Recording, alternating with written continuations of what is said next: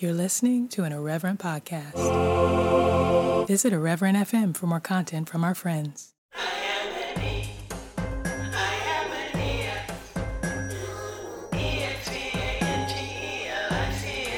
Hello, everybody, and welcome. My name is Janice Legata, and this is God Has Not Given, an evangelical podcast featuring me and my failing faith and conversations with friends about fears we were given and ways that we are finding power, love, and sound mind.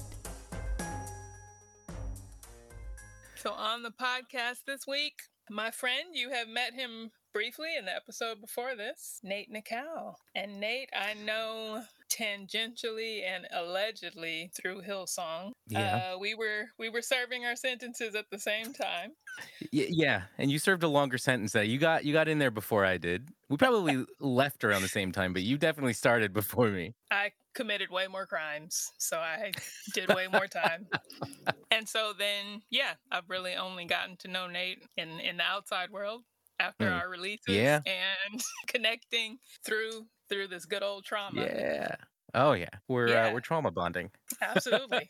And doing it well. I have been on Nate's podcast with his fiance, Full Mutuality, and they're just really, really good people. I really enjoy them. These are my friends. Support their stuff. Go check out their podcast. Janice, we feel the same about you, so it's mutual. See what I did there? Oh, I do, and I fully appreciate it. That's, Thank you. So that's Nate.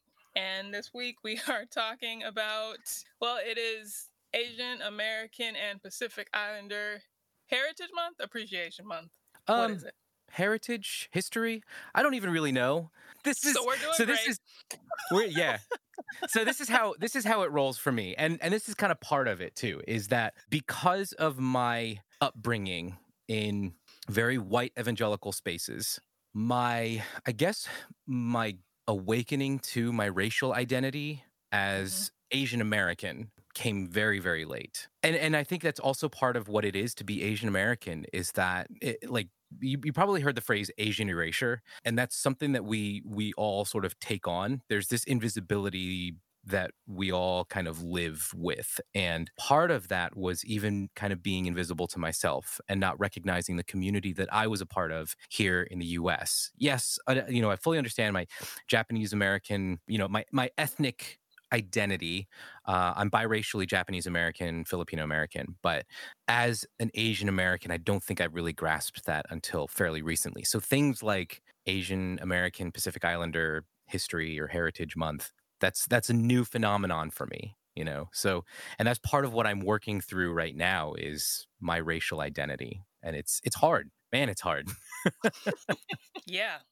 All those things. So we'll get much, much more into that. Yeah, we will. We will. And the evangelicalness of it all. And I guess all the trigger warnings, because tragedy upon tragedy is already happening, and we already had some things to talk about. And then this weekend was just... So yeah, this episode is going to be a lot. Well, we're supposed to play a game first, right? Sorry. Yeah. Okay. So this is just this or that. I'm just going to give you a choice between two things. You just see what you say. So TikTok or Twitter?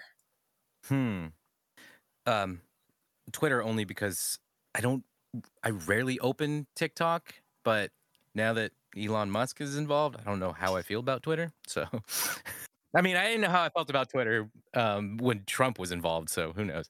Work from home or go to the office? Ooh, this is an either or. I'm going to go with work from home, even though I do like bumping into my coworkers. I like the people I work with, but I think I like not having to iron my pants more than I like the people I work with. Valid. 4th of July or New Year's Eve? New Year's Eve, because I haven't really celebrated 4th of July in a few years. And New Year's Eve, I get to eat a lot of good Japanese food, so I'm down with that. Coffee or tea? Coffee. I can't not. Roller skates or roller blades? Roller blades. I'm a hockey player, so Yeah. Rain or snow? Snow, because I recently took up skiing and I really enjoy it. The Yeah. book or the movie? Wow. It really depends on which. You know what? Dune is the most recent thing in my head, and I love that book, but the visual experience in that movie theater was something else. So I'm gonna go with movie this time around. Phone call or text? Phone call, because I am really bad at replying to texts. So um I just forget. And then next thing you know, like the text is down because I've gotten like a whole series of other texts. So it's down near the bottom and I got to scroll through all my texts to catch up. So yeah, phone call. I will answer the phone if I recognize the number or if your name pops up, but you'd probably have to text me 3 or 4 times before I actually reply to something. Marvel or DC? I grew up on DC, so I'm gonna stick to DC. Yeah, even though like I'm a big X-Men fan, but I gotta hold on to my immigrant buddy Superman. So And finally, Hillsong or Hell? hell, man, this is gonna be better parties, and I'm not gonna be on a talkback mic in hell. So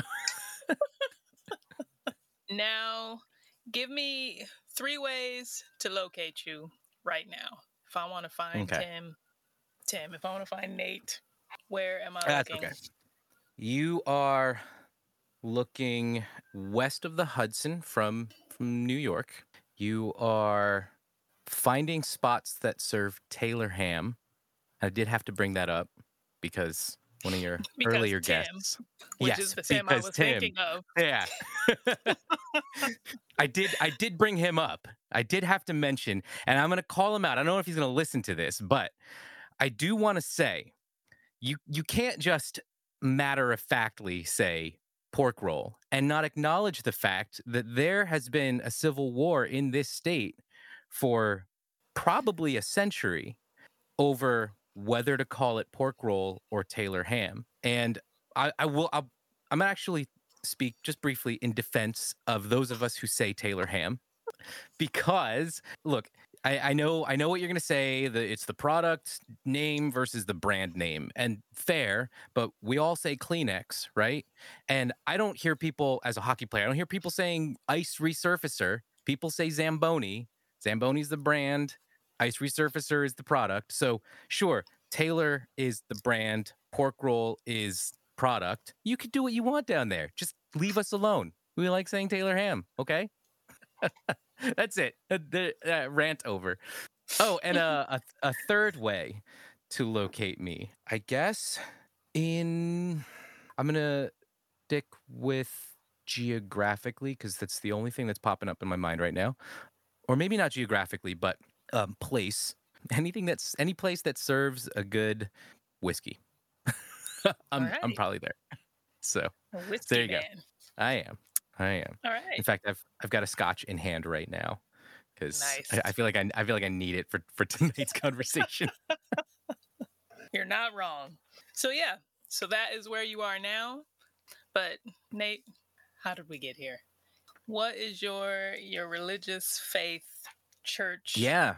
background? So I grew up in a segment of Christianity called Independent Fundamentalist Baptist. And I was there for about almost 20 years, probably about 18 years of my life, including 4 years at kind of the hub of fundamentalist activity, Bob Jones University. So to kind of describe for those who are not familiar with the Independent Fundamentalist Baptists, those are the Christians that have all sorts of rules that govern your life, and I realize that it doesn't narrow it down. Um, but so some of the rules that we had were things like, you were not allowed to get tattoos, you were not allowed to drink alcohol, you were not allowed to go to movie theaters, you weren't allowed to listen to rock music or really any music where and for you musicians out there, where in a 4/4 measure, the second and fourth beat were emphasized, that kind of music was off limits. So we were only allowed to listen to music where 1 and 3 were emphasized in a 4/4 measure, which is boring. And yeah, so that was kind of the upbringing. So of course, anything like you even speaking kindly about the LGBTQ community was completely like they wouldn't. I will give them points on being clear about where they stood on queer people, because there's no ambiguity there. They weren't hanging a welcome home sign and saying, hey, you're welcome here. They would just hold up picket signs Mhm. with God hates homophobic slur on there. So that was the world I came from. And after I graduated from Bob Jones, I left fundamentalism. Had kind of, I guess, the beginning of a deconstruction process, something of a crisis of faith that led me into the kind of mainstream megachurch style evangelical world. And I ended up at a church that was kind of Baptist in its tradition, but it had, you could drink. The pastors, after a long day at church, they would go grab a beer. There was rock music being played. People were wearing jeans. That was another thing. We weren't allowed to wear jeans when I was growing up. So people were wearing jeans to church, which was novel. And then from there, I ended up working at that church as a children's ministry director for a little while, and then got a job offer full time to work as a children's minister for another large, I guess, modern style church. This church ended up being more in the vein of the Mars Hill style, like Mark Driscoll's old church, the very hyper Calvinist, God's wrath, humans are totally depraved. They really emphasized that kind of theology. They were big on God in complete sovereign control over every minute detail of every aspect of the universe, past, present, and future. So, you know, that's they loved the micromanager God.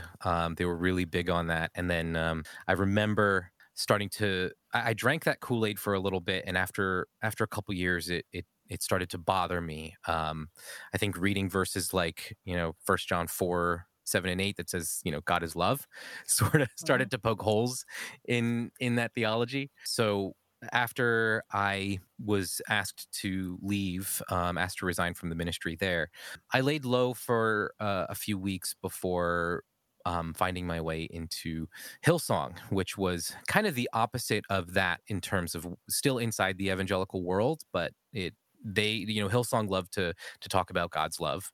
So that was what drew me to Hillsong. I didn't get that sense of God's wrath and anger and justice or judgment on the earth. So that's where how I ended up at Hillsong. And Hillsong, they do talk about this is a large church, and the pastors don't really do the job of pastoring, so they kind of put that on you as an individual. You're supposed to be mature enough to pastor yourself. So I did take it upon myself to pastor myself, quote unquote. And Mhm. I read a lot of books that were probably off limits in most, evangelical spaces. And I got to studying and took a lot of the stuff that I learned when I was in Bible college. And started applying them in new ways. So a lot of the Greek mostly Greek, because I didn't really take Hebrew, but a lot of the Greek that I learned, I started discovering things that didn't quite add up to how evangelicalism teaches, and that all of that promptly started pushing me out the door over time. So, and then that's how I ended up where I am now. I'm sort of an agnostic, sometimes theist, sometimes atheist, and I'm a member of a church in the United Church of Christ, but um, you know, not really holding on to any sort of dogmas or beliefs. But yeah. Yeah. Yeah. So it's a long journey in and a long journey out.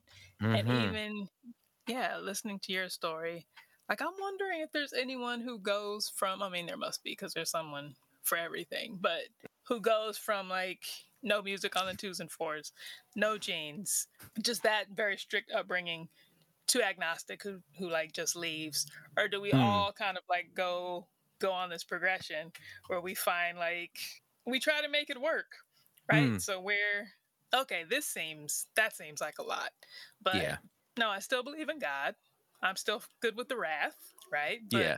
I would like to be able to wear jeans. So I'll be here. Yeah. And the music is better, so I can be here for Yeah. a while. And then, yeah, this love is getting in the way. So Hmm. I'm going to come over here. Music's even better. Now we're wearing jeans is almost like a uniform. Like you Yeah. look weird in anything else. And it's all about love. Oh, you want Hmm. me to pastor myself? Okay, I'm Hmm. going to do that. But now I'm going to do that so much so that you're not going to like it Yeah. because now I've got questions. And now, yeah, this doesn't fit either. So now I'm out. But it's like, yeah, just this progression of trying to make it work. And I don't know, for me, just feeling like, oh no, like God is less and less involved Hmm. to where, yeah, at this point, like I think I'd always Christian, I think will always be the first religious label for me, just because that's the only lens I know. Like even if Yeah. I'm looking at anything else, I'm always looking at it through what I learned as a Christian. Yeah. So even my disbelief now, I know what I disbelieve based Hmm. on what I believed. Yeah. And I think I tapped into a little bit for a while. I was really exploring Shinto and Zen Buddhism and I think part of that was trying to grasp a sense of my ethnic heritage, Yeah. to understand where I come from, because let's face it, I'm not the dominant species in places like Emergence and Hillsong and Liquid Church, or even and the church that I grew up in. I am a minority, which is it's a weird thing to really grasp as somebody who worked so hard as a kid to not be seen as a minority. I remember when I was little, I think I was in first grade or second grade, and I brought some snacks into school. We could bring snacks in for, I forgot, maybe it was story time or whatever. And I brought a little package of nori, the dried seaweed, and I opened it up, and of course I got a reaction from my classmates, and it generated enough of a reaction that the teacher said, "Don't bring that back because it's distracting the rest of the class." So I remember that distinctly as probably one of the first times that I recognized that I was different from the norm in my classroom, and I wanted to fit in. And part of growing up in a white environment is adopting the dialects and accent of those around you. But I remember making conscious efforts at different points to not sound like my dad, or not have some of those inflections that my mom has in her English. And a part of me regrets that quite a bit, because there are times where I wish I could I identify more strongly with Asian Americans, or with some other identity. And when I go on podcasts, I mean, you and I can see each other, but when people listen to me, they often think, "Oh, it sounds like a white guy," which, fair enough. Sad to say, I did spend a chunk of my childhood wanting to be white. So Yeah. Ugh. So leaving Hillsong, leaving any of the churches, did your racial identity play into that at all, or is this something you thought about kind of post? um I don't think it really played into me leaving, though it was something I was trying to grasp as as I was in the process of leaving. And I think if I had stuck around a little bit longer, it probably would have. But I left shortly after Donald Trump was inaugurated. Well, probably a few months after he was inaugurated. So I think I didn't notice quite as much. I knew that there were probably people around me in church who voted for him, but I didn't have that. It wasn't really kind of in my face, and I didn't stick around long enough for a lot of the other sort of issues to really begin playing out. So I think I think had I stuck around longer, racial identity might have played into me leaving, but at the time that wasn't it. I think at the time there were a whole slew of reasons, not the least of which being how I felt as a volunteer and the workload there, but also there was my growing desire to be much more vocal about my allyship of LGBTQ people, and I didn't feel like I could be very vocal at Hillsong, especially after the things that had gone down over the years that I was there. So I just felt like, maybe I should walk away from the space. And Mhm. yeah, so that's probably what pushed me out the door. Yeah. So what a time to be Mm, having like a personal racial kind of awakening. Because I think back to, because I also left, yeah, just post the inauguration. I left officially in July of mhm. 2017, but I hadn't been since Mother's Day, and I hadn't actually been since like Yeah. February. And it's hard to look back now with any kind of real remembrance of what it was at the time, because like we have so much hindsight now, and because even when Trump got elected, like that election was shocking and whatever, but I think Hmm. we still had a lot of much more hope and kind of trust in our systems and the checks and balances, Yeah. and there was just this sense that, oh, everyone's just overreacting, like, yeah, it's going to be a little chaotic, but again, we have these systems, we have these balances, like things, Yeah.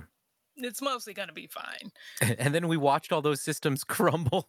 Right. So thinking back to the 2016 election, like it was very clear to me where black people were, like Hmm. what we were thinking. I knew where white people were. Um, I knew where they were claiming to be, where they were pretending to be, and where they were.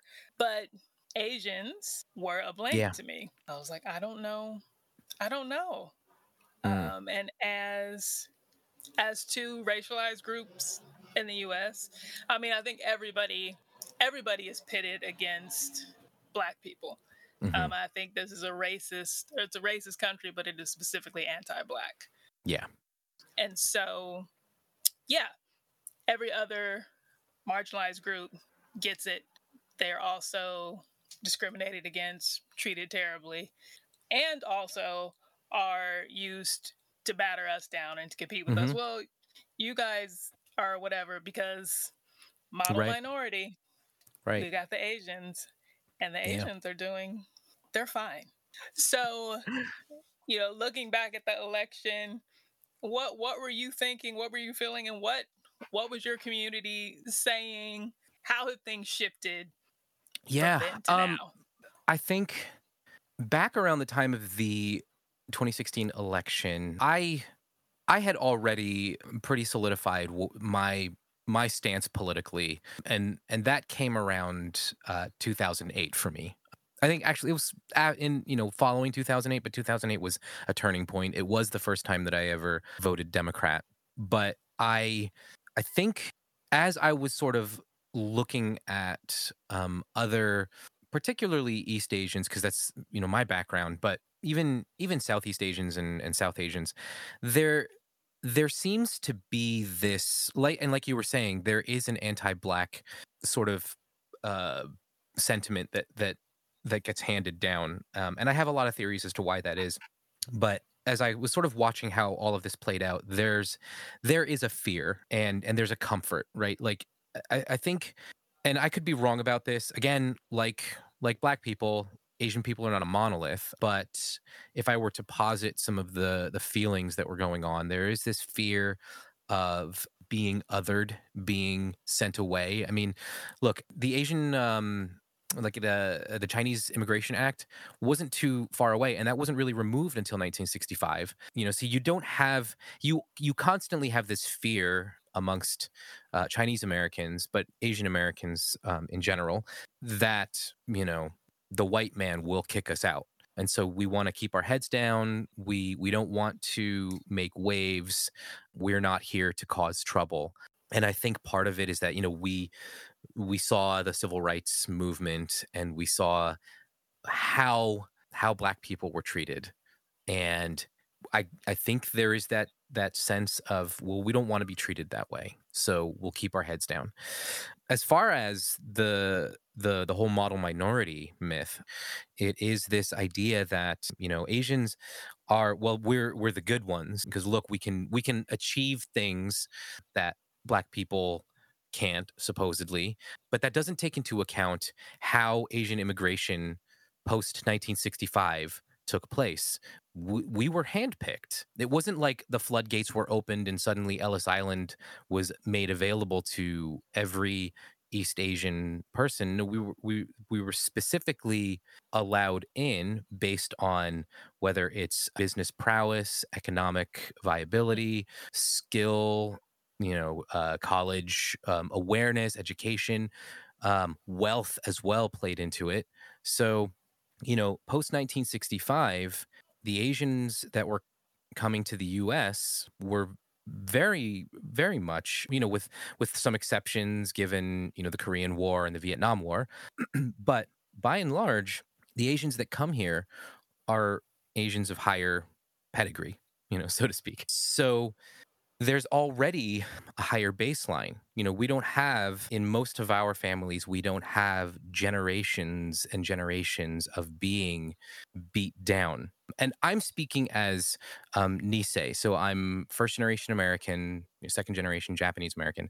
So I have another friend who is Yonsei, so he's fourth generation, and he has a different story because his background is the Japanese American concentration camps. That's where his history is. So he has a slightly different take than I do, but it does boil down to the generations of being marginalized and discriminated against that, our families, as coming from an immigrant family, we don't have that history directly in our lineage. So I think that that's where some of that comes from, you know because we don't recognize what what black people fought for here. And I think part of that is also when when people immigrate from the the African continent or the Asian continent versus people who have been here,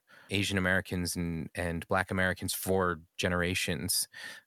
There is a different outlook. There's a different approach to things, and you tend to see much more criticism and less opportunities available because, look, let's face it, if you have a history of slavery, if you have a history of incarceration, you're going to be more vocal. You're going to be more critical.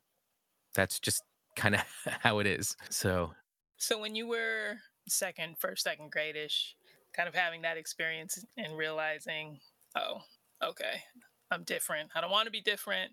So let's start kind of whiting it up here. Now, do you speak Japanese? I don't. Do you? No.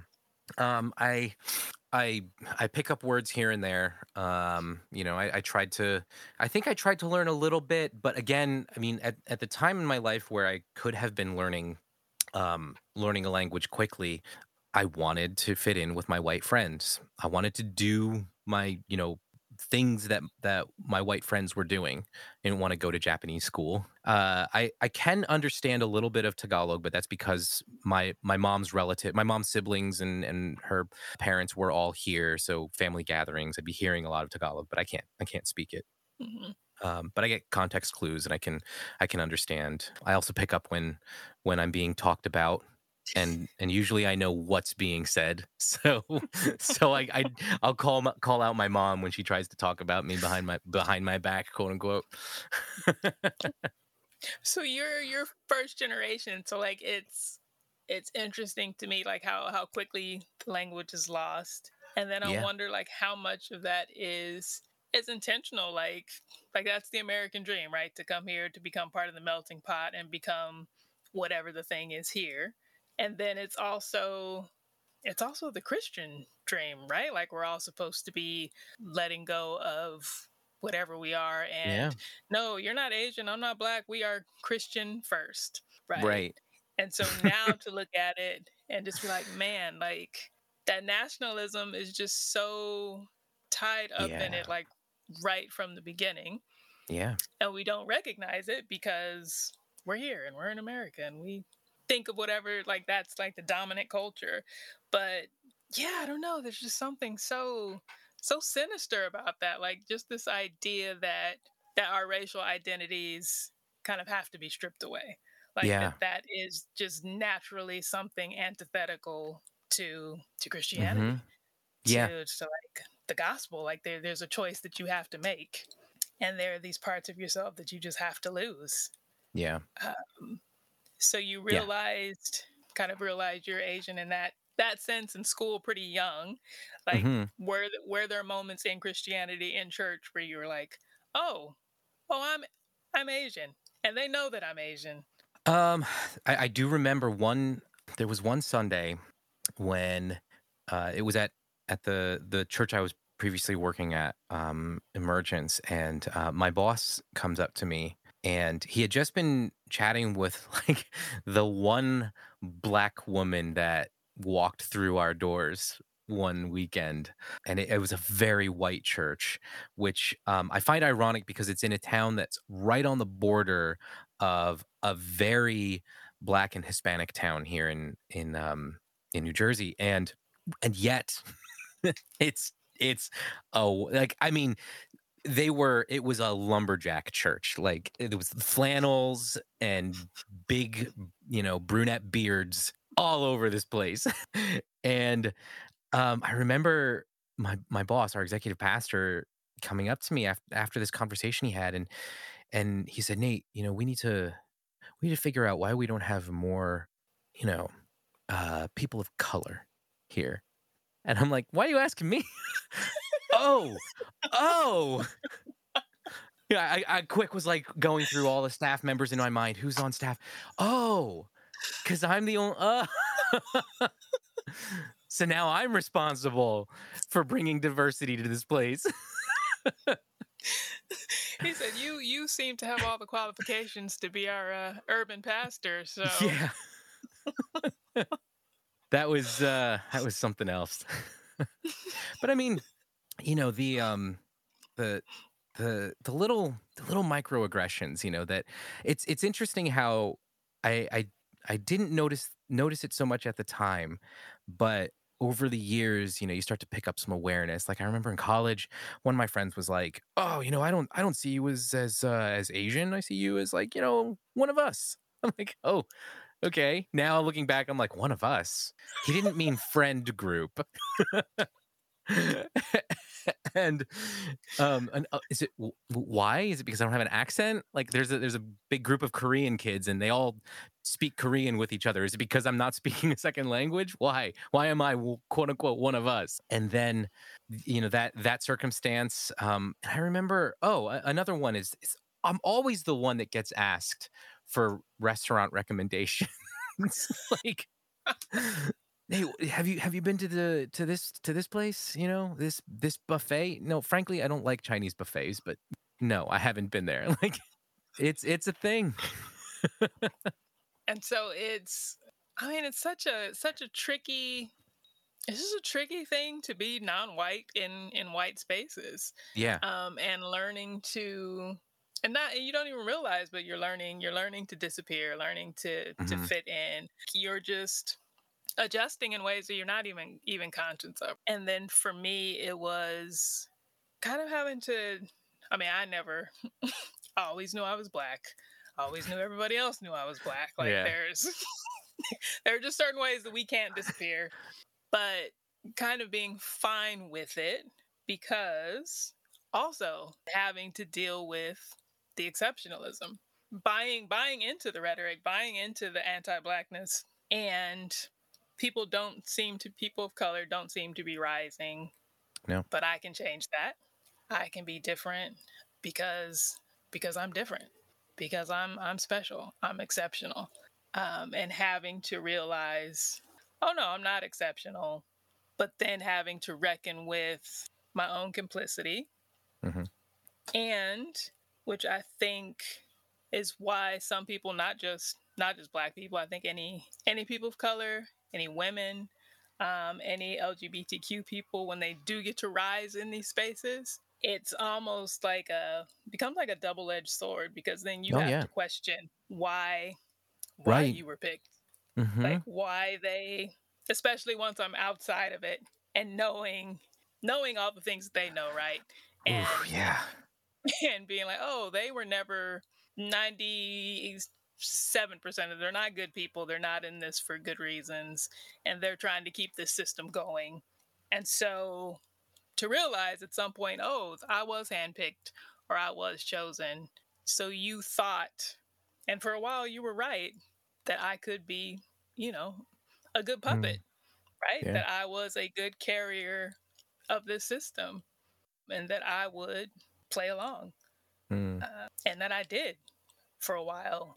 And some of it, I could change it. I thought I was doing the right thing. But yeah. then there does come a point where it's like, oh, no, this can't be fixed. And I'm a pawn in this. Mm-hmm. And I'm a willing pawn. Still getting This, benefits from it. right. Yeah. Yeah. Yeah. Yeah. I remember somebody saying, like, oh well, East Asians, I don't know why you're complaining. You're next in line to be white. And I hear that, and there are a few things that run through my mind. First being how that kind of rhetoric is how we get turned into weapons against black people, because it's that myth that you're very close to being in power. But when I hear stuff like that being leveled at me or others like me, all I hear is you're next in line to become invisible. Because what Mm, what you're saying is that the struggles that people like me have faced in this country, whether it was, Chinese enslavement, which we often forget about because the Emancipation Proclamation, 13th Amendment, slavery supposedly was ended for black people on plantations. But right. when we wanted to build that transcontinental railroad, we had to find new slaves. And oh, look, there's a whole other race of people. So you've got Chinese enslavement for the railroad, and then you have, Japanese incarceration in those concentration camps during World War II. It's one after another, and then now what we're seeing in light of COVID, we're not next in line to be white, because the moment it's convenient, we're yellow peril, we're a virus, we're the disease that's infecting these shores.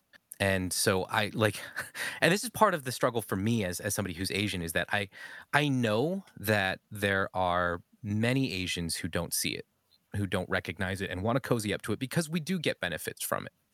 But at the end of the day, we are we are not welcome inside of white spaces. We will always be seen as different. We will always be seen as other. And the reason that we are given that little bit is, like you were saying, because of anti-blackness, because it serves white supremacy to pit us against each other, because it keeps them in power. And that's not to say like I have hatred for white people, but there is a system that has been perpetuated that, because white people are the biggest beneficiaries of the system, they are completely blind to it. And so the reason I bring all of this up is not to shame or to attack, but to build awareness that these systems exist, and that as the ones in power, any of our white listeners, you are the ones who are best equipped to dismantle it, So Yeah. I mean, at this time, with this past weekend, we had the terrorist massacre in yeah. Buffalo. We had another act of terrorism out in Laguna, and so I'll talk about Buffalo first with this this Hmm. this replacement theory, right? And like, what's crazy is, so like you said about, oh, East Asian, well, you're next in line to be white, and you're like, well, that's not. This basically just, yeah, the next to be invisible, being being erased, being replaced. Like, I think about it sometimes. Like, I got my 23andMe, and was shocked at like the European content. I was like, Mm, that's a lot. For both of my parents are black, so there's no direct, right, whatever. So I should not be coming in at a quarter European. Like that's too much. And so sometimes I think about it, and then you're engaged, you have a white fiance. So if you were to have children, like, do you ever think about or kind of worry about how? Because I think about it, like if I were to marry interracially, I almost feels like sometimes like, am I doing a disservice? Am I helping this Yeah. replacement theory? Like what they're accusing us of doing Yeah. is actually what's been done to us the whole time, right? Like Yeah. trying to, for lack of a better, like breed us out, right? Mhm. And to put us all on this scale of becoming white, right? And of just kind of the melting pot, Yeah. right? But Yeah. what that means is these other ethnicities, things is melting away. And it's like, how do we live in this society that is not safe for us as non-white Mm. people? Live in a society that does not want us to remain, but also remain safely. Like Mm. I don't know, like there are just Yeah. all these battles that we just have to fight internally, externally, just all the time that I think people don't you just don't even think about. No. Do you think about the next Uh generation? it Like what that would mean, how you would handle it? it pops into my head every once in a while.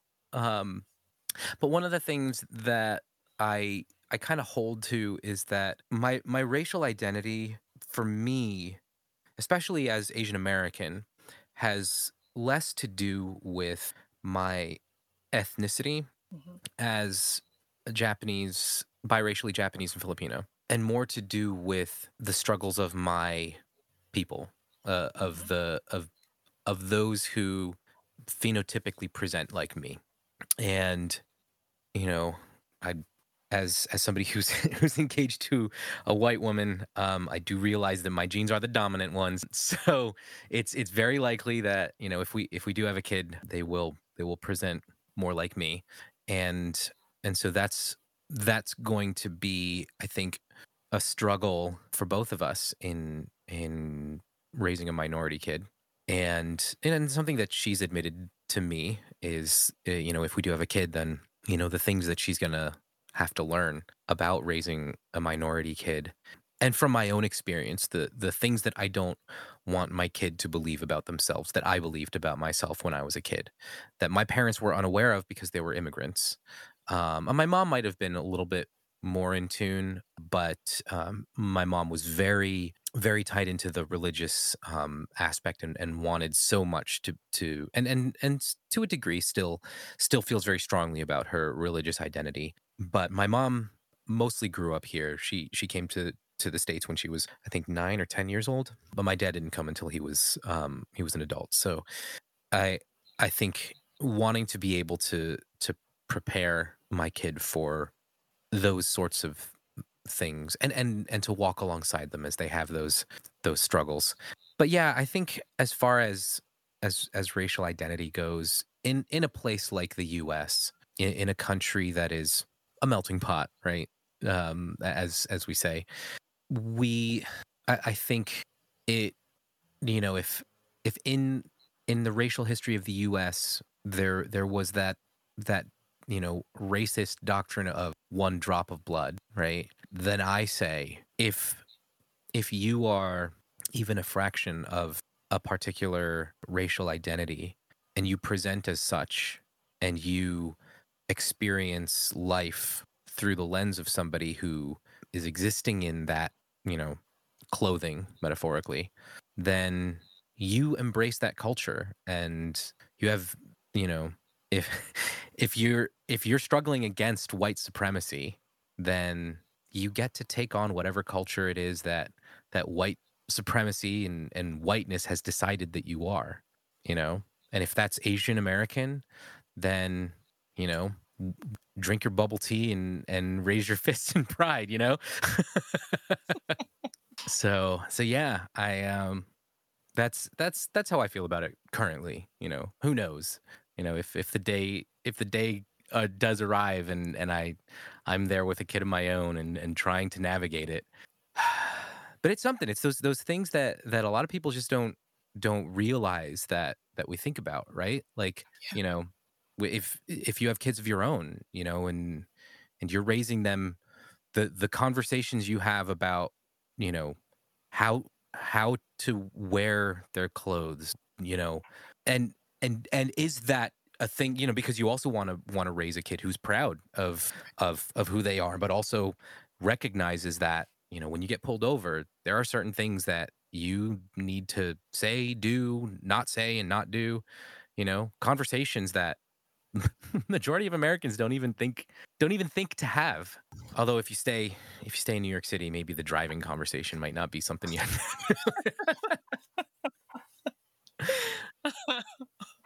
But it's, yeah, I don't know. So like I said, it's been a wild couple of Hmm. years, a wild time for you to be having a racial Ooh, awakening, because yes, yeah, we have the election, then we have COVID, which is being blamed on yeah, China and so being taken out on Asian Americans. And then last March, the young Christian yeah. terrorist who goes and kills those Asian women. And so then we have the Stop Asian Hate movement picking up kind of right on the tail end, almost in competition with Black Lives Matter. Hmm. And so it's just been a really strange time, because we Yeah, have, ultimately, it's the same enemy. It is all white supremacy, but we live in a capitalistic society, right, where people only have so much attention span. People don't want to talk about this stuff no, anyway. yeah. So what has it been like to see Black Lives Matter, to see Stop Asian Hate, and then, I don't know, I've felt it as a Black person, just this sense of competition, and like Hmm. wanting it all to stop, Yeah, obviously, but then also having these moments of like, oh, well, if people are talking about that, if they're caring about that, then here we go, back burner again. And yeah, you know yeah. so I don't know, so what has it looked like as I as an think, Asian man yeah, I coming think the into his own? conversation, yeah, I think the conversation, for me at least, has been about recognizing how tied in our struggles are, right? If it weren't for the Civil Rights Act of 1964, there would not be the Immigration Act of 1965. So we, without the 13th Amendment, there's no 14th Amendment, like, Asian Americans owe everything to the fight for Black liberation, and for us to have our own thing, without recognizing that there is another struggle that not supersedes ours, but is very much tied into ours. And yes, it's like when you see people saying cancer research, the fight against cancer or whatever, and then you have people talking about breast cancer and people talking about testicular cancer.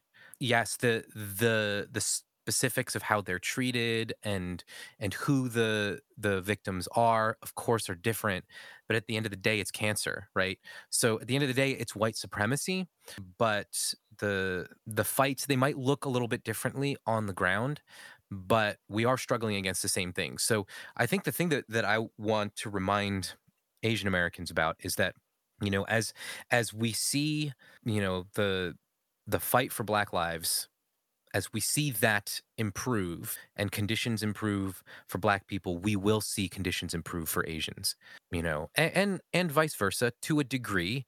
But ultimately, the most targeted group in the US is certainly Black people. And I think, if we can get more Asian Americans on board, with the struggle for Black lives, I think we will see an improvement for Asian people by and large. What I hope to see, and far be it from me to try to address Black people, but what I hope to see from Black people, because the other thing too, is that I think a lot of Asians are also seeing that some of the perpetrators of the violence against Asians are Black people.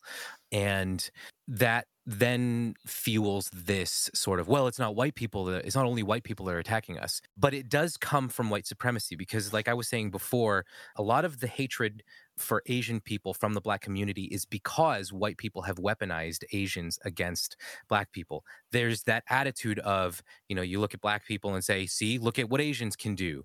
Why Right. can't you live like that? Why can't you accomplish those things? And so I think that then fuels some of that anger towards us because we are the weapon. And so, I think that also then fuels that fear of Black people in Asian communities, and that prevents us from addressing the very real problem of white supremacy, and that is the root of both of our struggles.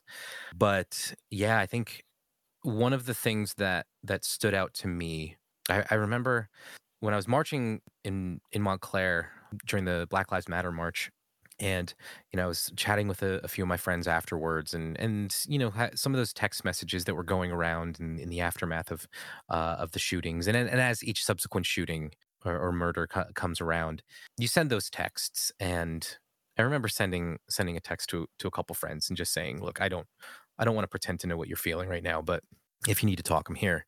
And then when Atlanta happened, suddenly I know what that feels like.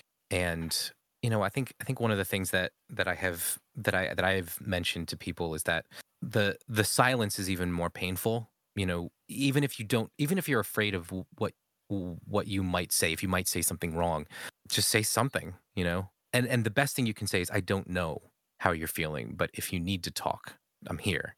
But yeah, so I'm realizing I'm sort of jumping all over the place, but whenever I get into this conversation, my thoughts just start flying around. Another thought that I had that really in the aftermath of Atlanta was so frustrating, and something that I have to check in myself, because it with what just happened this past weekend, it was so obvious, and it he wrote a manifesto, you know, whereas when Atlanta happened, the guy said, "No, it was my my sex addiction or my porn addiction," and so that then turns into, see, it wasn't racism, it wasn't race related, so then, but the victims were Asian women, so how can you say it's not race related? You know, Right. so here we are, the following year, and it's so obvious it's race related. So that conversation is off the table. And there's a part of me that gets a little jealous. Like, hey, how come our murderer couldn't have written like Asian in a manifesto, right? But I think, for me, there's that reminder that this is what this is what our struggles look like, For Asians, there is going to always be the struggle against erasure. And so even when we're being killed, there is always that question of, but is it related to, is the reason, that he was Asian? Whereas for Black people, it is the blatant, militant violence that is at the heart of it, targeted, very visibly targeted, that you can't escape it. So yeah. But even that, like that's we get the same thing, because when I think of Atlanta, there's no question to Hmm. me, and so I think Oh, that it's is it's true. it's, Yeah. it's white people, right? It's Yeah. white people who are getting to set the narratives and who get to pretend to have these That's questions true. because That's true there's because no question yeah. Yeah, to the rest of us. there have certainly been instances of Black people being murdered, particularly when police brutality is at the heart of it, Right. where you do, yeah, in fact, I take back a lot of what I just said. Yeah, there is this tendency to minimize or even erase the role that racism plays in a lot of this violence. But yeah, it is very blatantly obvious to us. To Yeah, everybody yeah. else, because I've been thinking, even these past few days, because again, the enemy is always, even when it is these black men killing Asian women, right? And so Hmm. they want to say, well, it's not, well, maybe it is racially motivated, but it's not white supremacy. It's always white It's always supremacy, white supremacy. even when it is people of color acting in these ways, right? Because I've been thinking about even just the language. Again, it all comes down to language. We just, so this guy wrote the N-word on his gun. Mm-hmm. Could not be clear, except we just finished having these conversations about Joe Rogan, right? Because it used to be that this is the one thing where we get to say, no, that's racist. And now, no, he says it 100 times, but no, you can't say he's racist. But just the context, Janice, the context.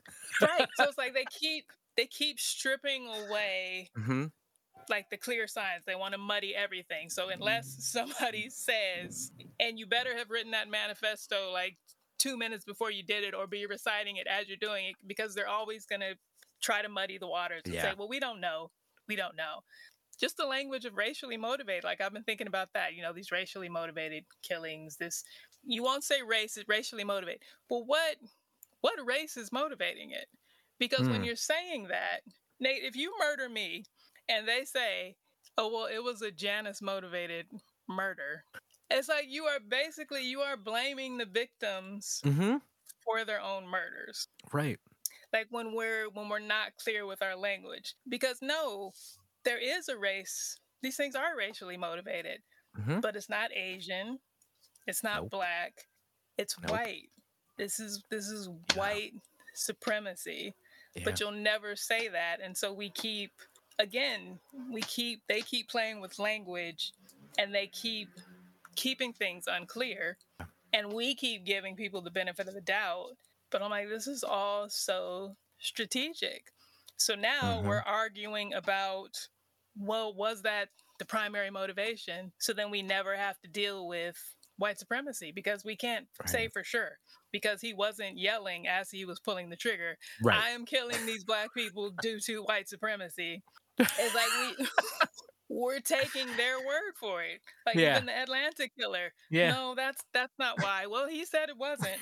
So who are we to decide? Yeah, he said he had a sex addiction. So, that's what it was. That's what it was. Right. And I don't know, like, it's maddening.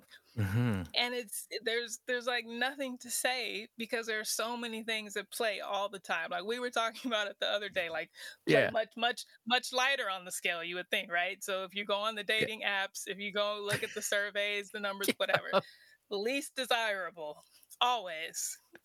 Like it's either you or it's me.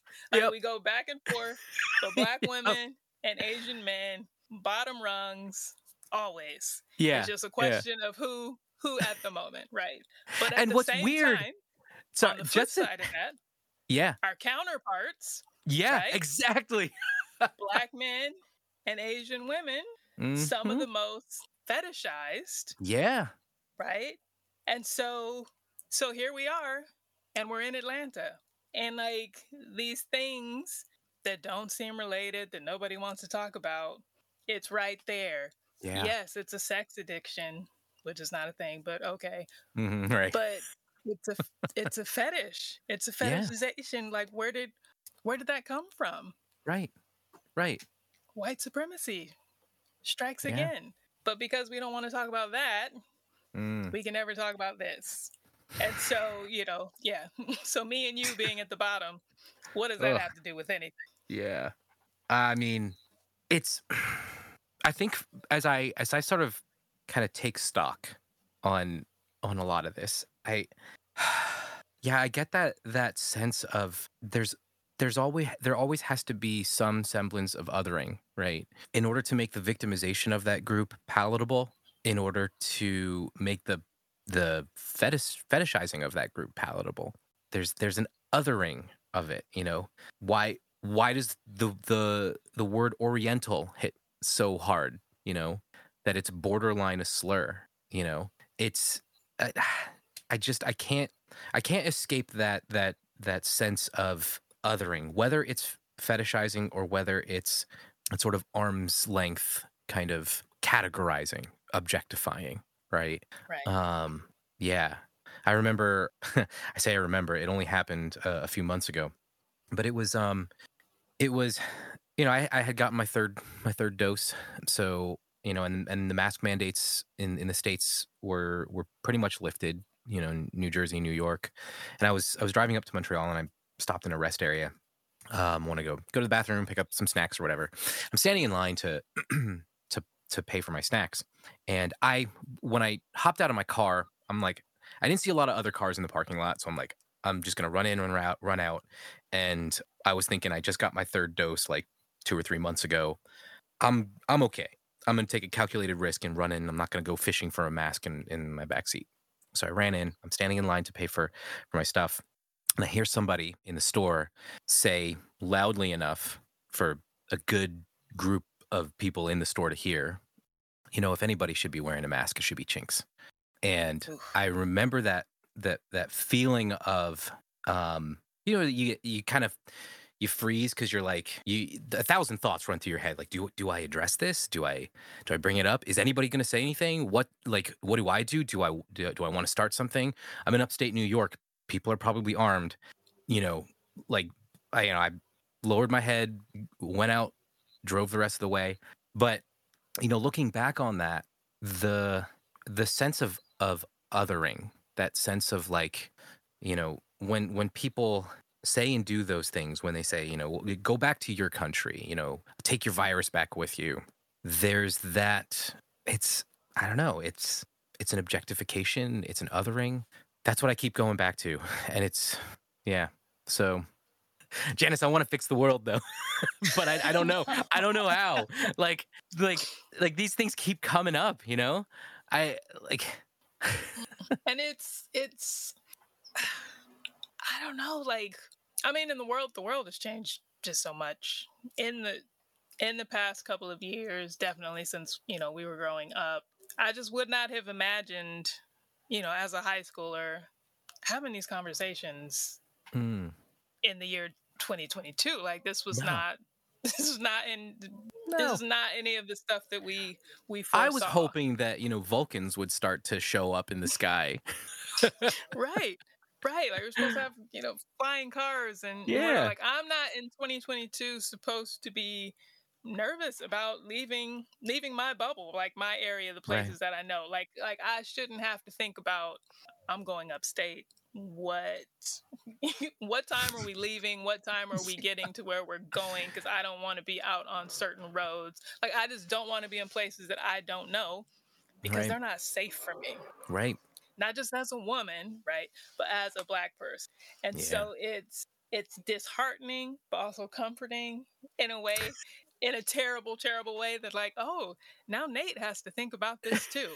Yeah. Like, well, maybe Welcome 5 to the years club. ago, right, you wouldn't have had to, and you wouldn't have Right. understood that Yeah. for me, but you do now. And so as Yeah. awful as it is, like, it's kind of good that, oh, more people are understanding this experience.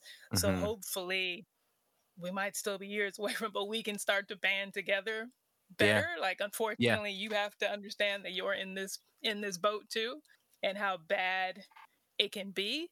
Mm. But then it's also worrying how much worse it can still get. Like I watching the insurrection, Mm. knowing, just knowing, like I shouldn't know that in if that were me, I'd be dead. Like no Yeah. question. Like Yeah. I am a second class at best, right? Citizen Yeah. of my own country. Like I just Yeah. cannot move in the world the same way. I just do not Right. have the same right.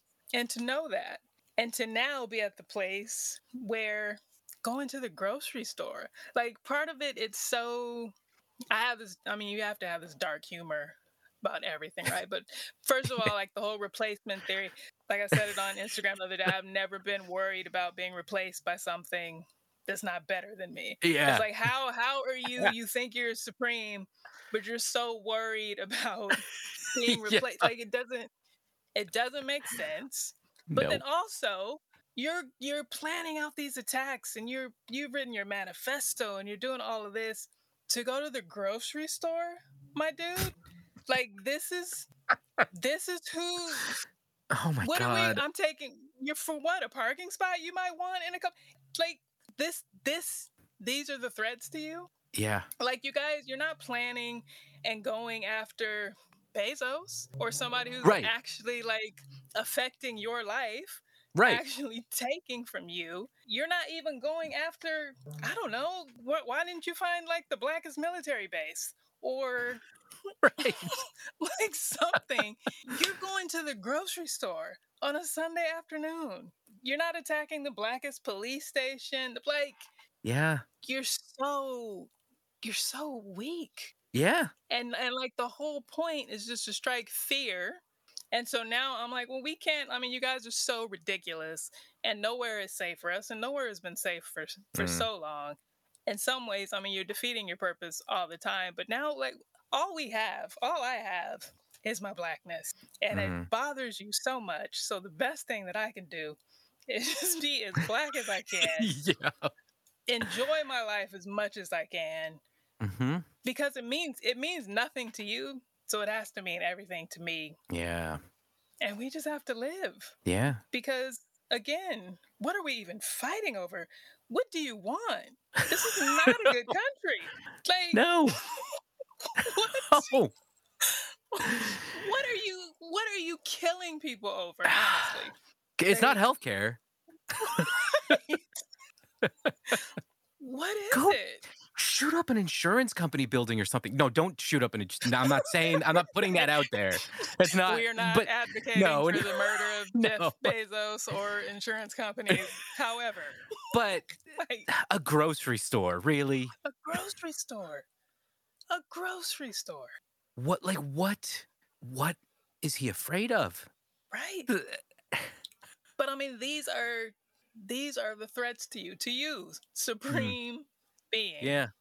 Like it's the death rattles. It is the last gasp. Like you know, the world is changing. Yeah. And we've seen all the memes, right, and all the the questions. Well, why are you guys so afraid of becoming a minority if it's so great? Yeah. It's so yeah, so right? fine. We're complaining about nothing over here. Like, you think we get all this great free stuff? Like, why would you not be first in line? Like, race to the bottom, right? It's great down here. Exactly. Come join us. This is. You've told us this is wonderful. Right. Get in on this party. It's all. Yeah. It's all happening. I will say our food is better. Absolutely. Yeah. It's just God. I don't know. So how I don't know, as these things are happening, how are you coping? How are you making sense of I don't know, like you said, just like lean into my race, I'm drinking all the bubble tea. No, I think finding these places, I mean, the pandemic has shown us that online community is phenomenal in a lot of ways. And, I know Facebook isn't exactly the place to be anymore, but I did find this group, the Black Asian Alliance Network, that has been just a great place for education, and the community really lifts each other up and works with each other, because people will show up, spouting some ignorance, but they're so good at educating, and they're so good at providing space for people. And if you're white, apparently you can join there too. Just keep your mouth shut as much as possible. Sit and let the Asian people and the Black people talk. I find I find comfort in that. I find actually what has been great in the midst of all of this is it has given me a sense of that Asian identity. It has kind of forced me to awaken to who I've always been, but to grasp it in all of its messiness. Because I think, there could be nothing worse than being threatened for being Asian and not recognizing that I am Asian, and not knowing where to go for this, right? But to have those communities and to, I had a moment last year where I realized, all those petty little. And I say petty. They certainly weren't petty to the people who were living those things. But the quarrels between Koreans and Japanese and Chinese in this country, for those of us who aren't immigrants and who didn't come from those countries and experience those wars. And I guess it's easy for me to say, being biracially Japanese. It's like the one in power saying, look, it doesn't matter. None of this matters. None of your race doesn't matter. but but I mean, like I find so much more affinity now with my Korean friends, with my Chinese and Taiwanese friends, and we joke about it, you colonized us for a number for a number of decades, number of centuries. Yeah, that's fair. That's fair. Take your shots. We were the white people of the Far East. I know. Meanwhile, the white people were putting us in concentration camps.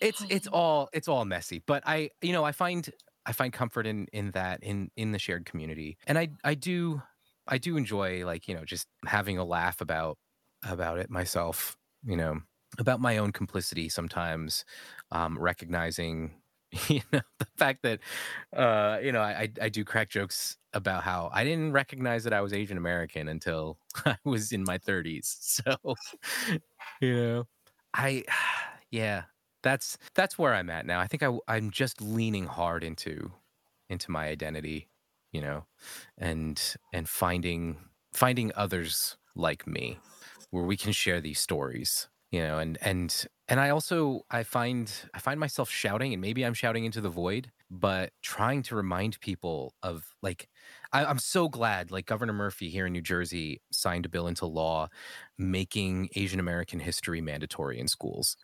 So to know that that's a thing, to know that people are going to learn who Vincent Chin is, and or was, and why he was murdered. And I put that stuff up. I tell these stories because this is what makes up America. Sure, you've got your George Washingtons, but we have our Vincent Chins. We have our Michael Browns, and our stories are those of being crushed and murdered for just being in our own skin. So, you know what? If you want to kill me for being in my skin, so be it. But then my name will be on the lips of generations to come as a story of that. And if that's not my fate, then I will carry those names. I will say Michelle Go over and over again. I will say Vincent Chin, and yeah. So, and I cry tears. That's another way I cope. Yeah. Yeah. Yeah. Yeah. There's so much. I mean, there's so much to. It's just a mess. Like, I think one of the probably the most effective tool of white supremacy is to have us all squabbling over the crumbs over here, Hmm. right? And fighting. I don't even know what we're fighting for at this point, to be the Yeah. least killed, because it's not Yeah. even like I know, right? it's like somebody's got to be killed. Right. We just don't want it to be us as much. So again, it's disheartening but also comforting, and kind of as things get worse Yeah. and more lines get drawn, like, people are being drawn closer together, and we are realizing, no, like, we're not going to make it out of here Yeah. without each other. So Right. we've got to band together. And I don't know, have you gotten to the point yet where anytime there's a news story, anytime something happens, where please don't let it be Yeah. someone black? Yeah. I think I there are a lot of thoughts that run through my mind anytime there's like a news story.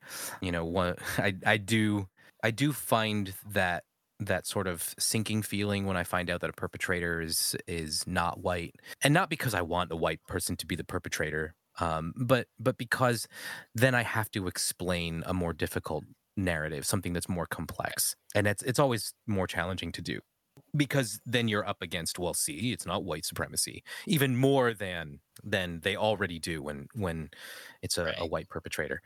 But yeah, I find myself more so now just dreading the stories, and but also realizing that, like, I don't want these stories to be invisible, and I recognize that, having been somebody who fought so hard as a child to fit in with white people, my Facebook friends list and my Twitter following, my social media is full of white people, and so I'm gonna be likely one of the only people to say these things. So I gotta pay attention to the news cycle sometimes. But, like, God, it's rough. Like, I follow this Asian news account on Instagram, and I've been following it for years, but it feels like the last 2 years have just been, murders or attempted murders or, violent attacks. And I'm like, wait, what happened to, the Lunar New Year festival stories that we used to get? Like, where are those? My feed is filled with just like, oh, this person was shoved in front of a subway. This person was stabbed. This is all I get. But I think when I look at it, I just think these are opportunities for me to tell our stories. And if nothing else, to hopefully somebody sees a pattern. Hopefully somebody in my feed recognizes like these aren't isolated incidents. These aren't one-offs. There is a pattern here of hatred against a group of people simply because they exist. Yeah. So all of that evangelicalism, being in all these white spaces, all of this whiteness, it was perfect to create you as a little sleeper cell, little sleeper agent. Yeah. You tried indoctrinating me. And it worked for a little bit. But here I am. I feel like, and it was funny because I was talking to my fiance about it, and just like, what age did you come out of evangelicalism? And I was like, was it really 33? Was I Jesus's age when I died to evangelicalism?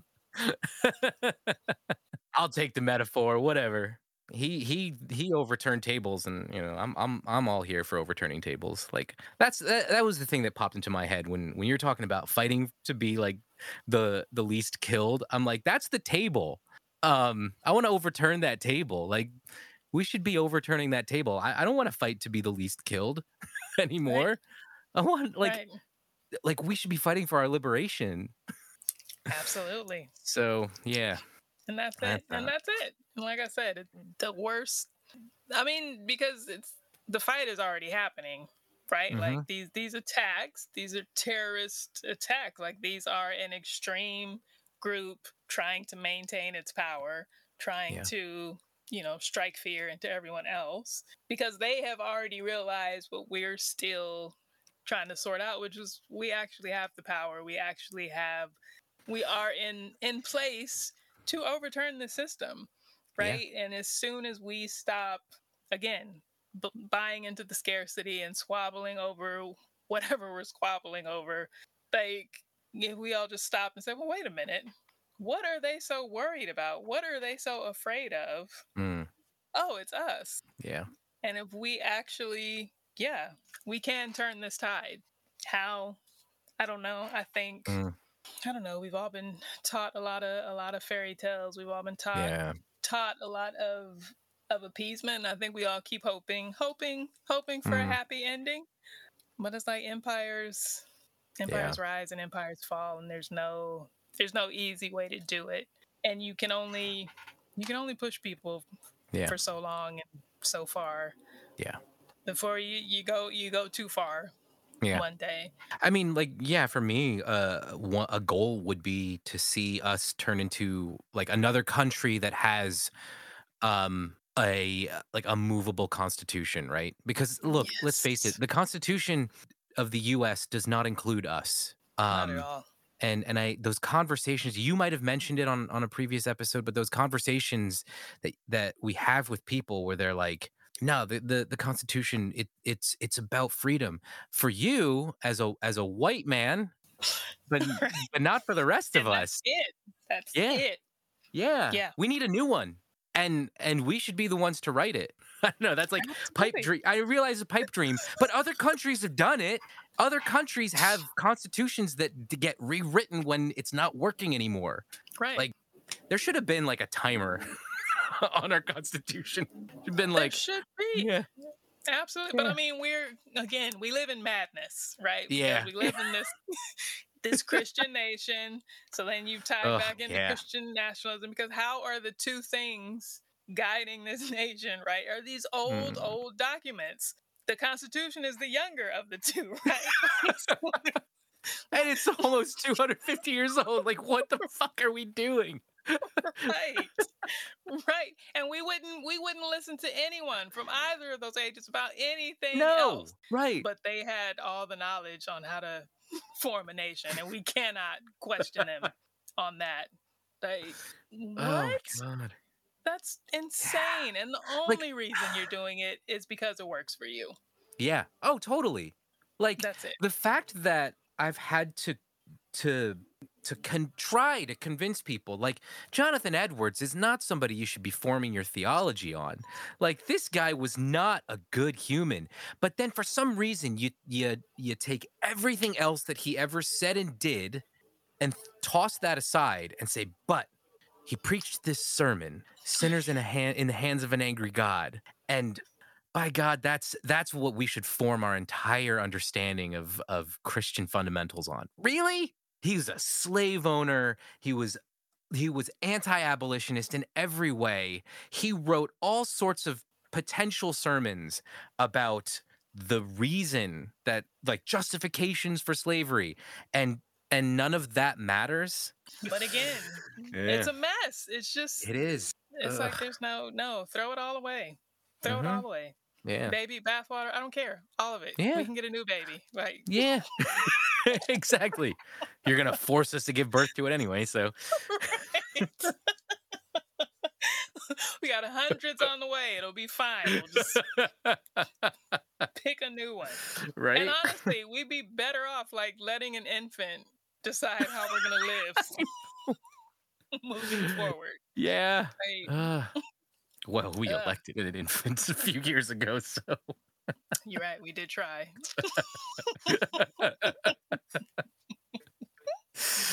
oh god. Yeah. So yeah. Wow. So America's doing great. If you're Yeah. listening to Yeah. this episode in the year 2042, this is Yeah. Yep. the historical documents of how It's it probably was yeah. going. After the fall of the empire. These are letters from the edge, truly. Yep. So as we finish up, we've done Yeah. as much as we can do. Yeah, so I named this podcast God is Not Given because of the Bible verse in Timothy that talks about we have not been given a spirit of fear, but of power, love, and of a sound mind. And I feel like all we were given was fear. So if we're taking it back and we are having and giving power, love, and sound mind, if you could, who would you wish power to? Who would you wish love to? And what is something you wish society would get their mind right, get a sound mind about everything? Yeah. Whew. I would say for power, the queer geeks. your love of Pokemon and those little video games that really like fueled incredible community and that I admire, and I love to see that. Partially because, kind of going back to some of the previous conversation, I grew up in a place that told me that Pokemon was evil, and it's the imagery in Pokemon is Shinto. So like that's my ethnic heritage wrapped up in what you're telling me is evil, and it's all fear, right? You're afraid of Eastern religion, so. But yeah, so power to those queer geeks and nerds and gamers. I love that community. They're great to be a part of, even though I'm not actually a part of them. They're great to have included me in many other conversations. Love, I wish love to those of you who are afraid of us. I wish you could see how much love we have, because I know we talk a lot of shit, but that's because we probably love ourselves more than you do. So I wish love upon you, and hope that you can learn to love yourself in all of your messiness and not hide behind your doctrines of total depravity and all of that bullshit. And a sound mind to those of us who are going to overthrow the system.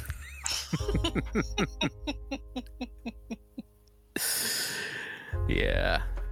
That's what I got for you. Yeah, I'll take it. We need it, and I think we're getting it. Yeah. Which is bad news for all the systems, right? Because it's We got to rethink it all, and we are. Yeah. And like we said, you keep pushing us, and all it's doing is pushing us more into ourselves. And yeah, we just keep finding out that we like it more and more, and how beautiful it is.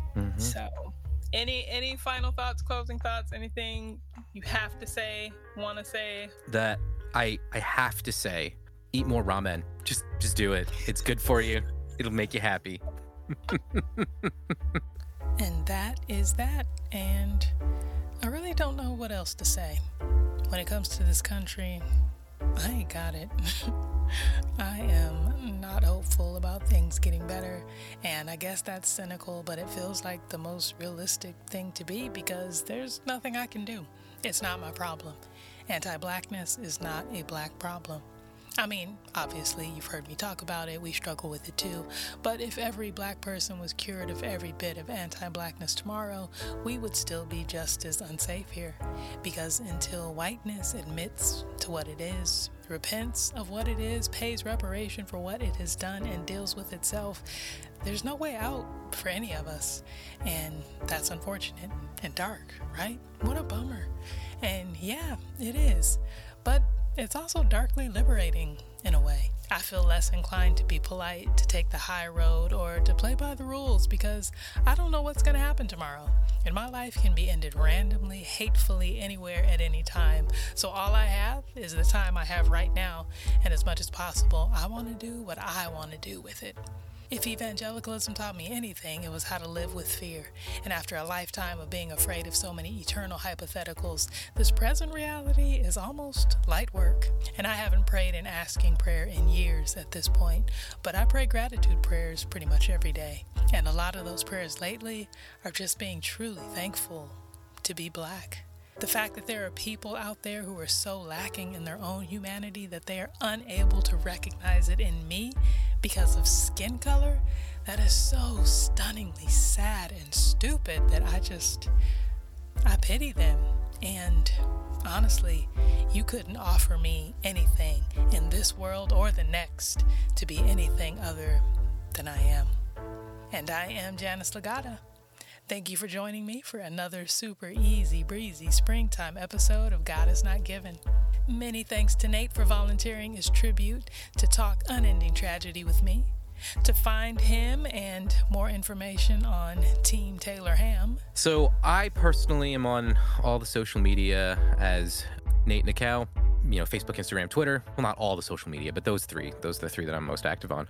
But I'm also, my fiance started this page called Full Mutuality that we then turned into a podcast. So we are on Facebook, Instagram, Twitter as Full Mutuality. But you can also find us on fullmutuality.com, and you'll find links to all of our things. And the podcast is sort of our main focus right now. We kind of just got started. We're about 15, 16 episodes in now, but we found some great community and conversations, so we're loving it. And that's our thing right now. So yeah. And while you're on the internet, if you haven't already, ask about me at God Is Not Given on the gram. Visit my website at janicelegata.com for all the links to all the things that I'm working on, other podcasts you can find me on, and ways that you can support. And yeah, life is too short, so make sure you're living yours. Take care of you. Be well, and I will talk to you soon. I am an E. I am an EX. I am an EXVANGELICAL. And I don't believe in any other hell. There'll never be